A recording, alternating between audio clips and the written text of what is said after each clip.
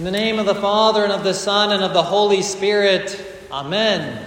This morning in the church, we are celebrating the memory of the holy apostle and evangelist Luke. Of course, Luke was the author of the Gospel of Luke, the third Gospel, and he is also the author of the book of Acts. And Luke really had some very unique experiences. And so his gospel is also in itself unique. There are more parables in the Gospel of Luke than in some of the other Gospels. In the Gospel of Luke, perhaps the most striking difference between his Gospel and the other Gospels is that he has more of the account of the birth of John the Baptist and of the Annunciation and the birth of our Lord, because the tradition of the church is that Luke actually went and spoke to Mary and kind of interviewed her to understand where she was coming from, or to get more of those details about the history of that event. And so Luke is able to give us those details. In addition to that special experience that Luke had in order to write his gospel, one of the other special experiences that Luke has also is in his experience of the risen Christ on the road to Emmaus. And we actually have an icon. If you're sitting on this side, you can see it.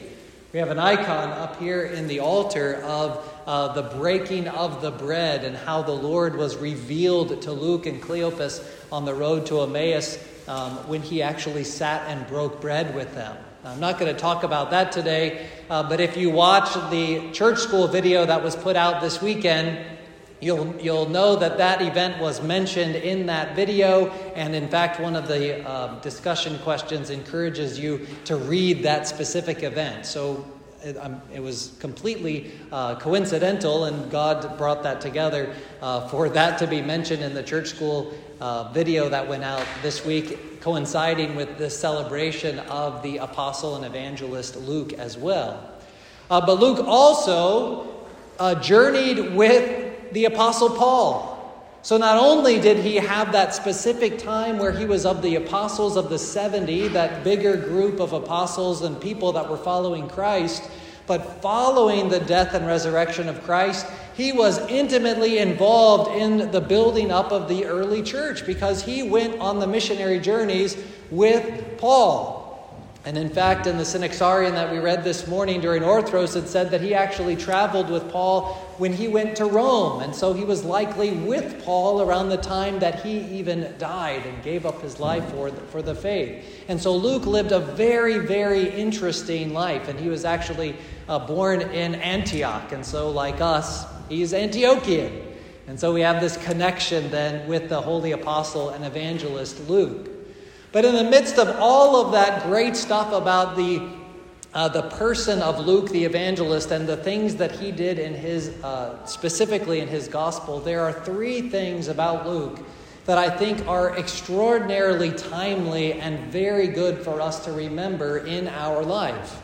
And the first one is that in both his gospel and in the Acts of the Apostles, Luke actually directs those books, says that he is writing those books to a man named Theophilus. Now in the Synaxarion that we read this morning, you can read it in your Orthros packet there, it says that Theophilus was actually governor of the area that Luke was in at that time. He'd been encouraged to write his gospel. But many of the commentators on this name Theophilus mention that Theophilus, that name, just like most of our names have some meaning to it, that word Theophilus, that name Theophilus, literally means lover of God. Theos, God, filio, love. And so he is he's writing his books to the lovers of God, those who love God. And so, of course, when we know that, we say, well, Lord willing, he's writing those books to us, that we are the ones who love God. We are the ones who that this book is directed to, and that we are supposed to understand them. And so the first thing about Luke that is very timely and very important for us is for us to remember that we are called to love God. To love God over and above anything else. We hear it in Christ's first commandment, to love the Lord your God with all your heart, soul, mind, and strength. And then it says the second is like it, to love your neighbor as yourself. You show how much you love God by loving your neighbor in that same way. But he tells us that in order for us to truly understand the salvific work of God, is to truly be a lover of God, to really love God. And of course, as I've said before, we know that we love God because he loved us first. We respond to the love that God has shown to us in all of the many things that he has done. So the first thing for us to do is to make sure that we love God over and above everything. And that's what Luke tells us by dedicating his books, both the Gospel and the Acts of the Apostles, to Theophilus, that we are to love God.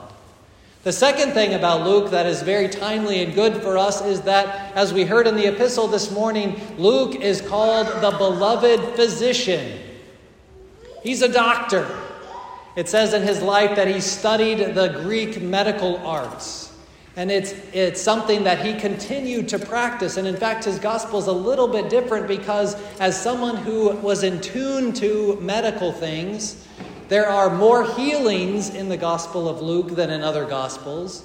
And his was also the only Gospel to point out that when Christ was in the Garden of Gethsemane and he was waiting to go to the crucifixion and to be arrested, that he has that specific detail that says that as he sweat drops of blood. And from what I understand, that's a legitimate medical condition. And so Luke would be the one, of course, to point something like that out. Well, I think it's timely for us to know and understand that Luke was a physician and that he didn't put it away. In fact, Paul calls him the beloved physician. So perhaps he had helped Paul with some ailments that he had had throughout his missionary journey. Or perhaps he had helped others who had ailments while he was visiting them, while he was establishing the churches and things like that. It's important for us as Orthodox Christians to remember that unlike some other places, we do appreciate medicine. We don't just say, just pray about it and you'll be healed. We legitimately say there are times to go to the hospital. There are times to take medicine. And in fact, those things are because of the gift that God gives us of being rationally able to understand how the human body works. And so it's important for us to remember that we are not opposed to medicine as Christians. Now, we put our hope and our faith and our trust fully, only in Christ. Only in the power of Christ and only in the only way that anything is finally overcome, because no matter how great a doctor someone is, there will always be a place where they won't be able to figure out how to keep us alive. And ultimately, that doesn't matter because he already did. But we are appreciative and we think about the doctors who are around us so that we can be healed when it is necessary, so that our life can be extended when it is necessary. And ultimately, when our life is extended, it's for one reason: for us to have more time to repent. And for us to have more time to know God even here and even now. And so Luke reminds us of that simply by being the beloved physician. So we are called to be lovers of God, and we are called to put in balance medicine and our faithfulness as well. And the third thing I want to point out about Luke in this at this particular time is the tradition that Luke was the first iconographer. And so the tradition says that Luke wrote a few icons of both the Mother of God and even of the apostles Peter and Paul. And so, in fact, a few of them, I think 3, are still in existence in the world today. And so Luke was the first iconographer. And when we look at the iconography of the church, we see that the iconography of the church presents the truth of our faith in a beautiful way. And I'm going to use that word, beautiful way. Because of Luke's artistic ability, he was able then to focus on beauty and to focus on the importance of beauty and the transformative power of beauty for all of us. And with so many things that are being bombarded at us during this time, it seems like the ugliness of the world is what is put right in front of us all of the time. And we might even look around and think, man, this world is a terrible place. It is so ugly. And that is just false. Because this world is created by God. And when God sees this world, he sees good. When God sees this world, he weeps because of our choices that are ugly. But the goodness of God is still there and is still apparent if we only have the eyes to actually see it. And so Luke reminds us by being the first iconographer and bringing about this great tradition that we have here witness to in our building. He points us towards beauty and says, be changed by beauty. Look for beauty. Find the beauty. Don't let the ugliness crowd out the beauty that exists in our creation, because God is still present. And so, brothers and sisters, we look to the beauty. We look to the beauty. May the holy apostle and evangelist Luke pray for us. May he pray for us to be lovers of God, so that we can understand his gospel, the gospel that he wrote, the gospel of our Lord and Savior Jesus Christ. May he pray for us so that we can be healed physically. He who was that good, beloved physician. And may we turn to those physicians when it is needed and necessary. And may he pray for us, probably most especially, that we might see the beauty. Because it is in the beauty of the death and resurrection of Christ that all of us are saved. And may we always remember all that Luke presents to us, and may he pray for us. Glory to the Father, and the Son, and the Holy Spirit. Amen.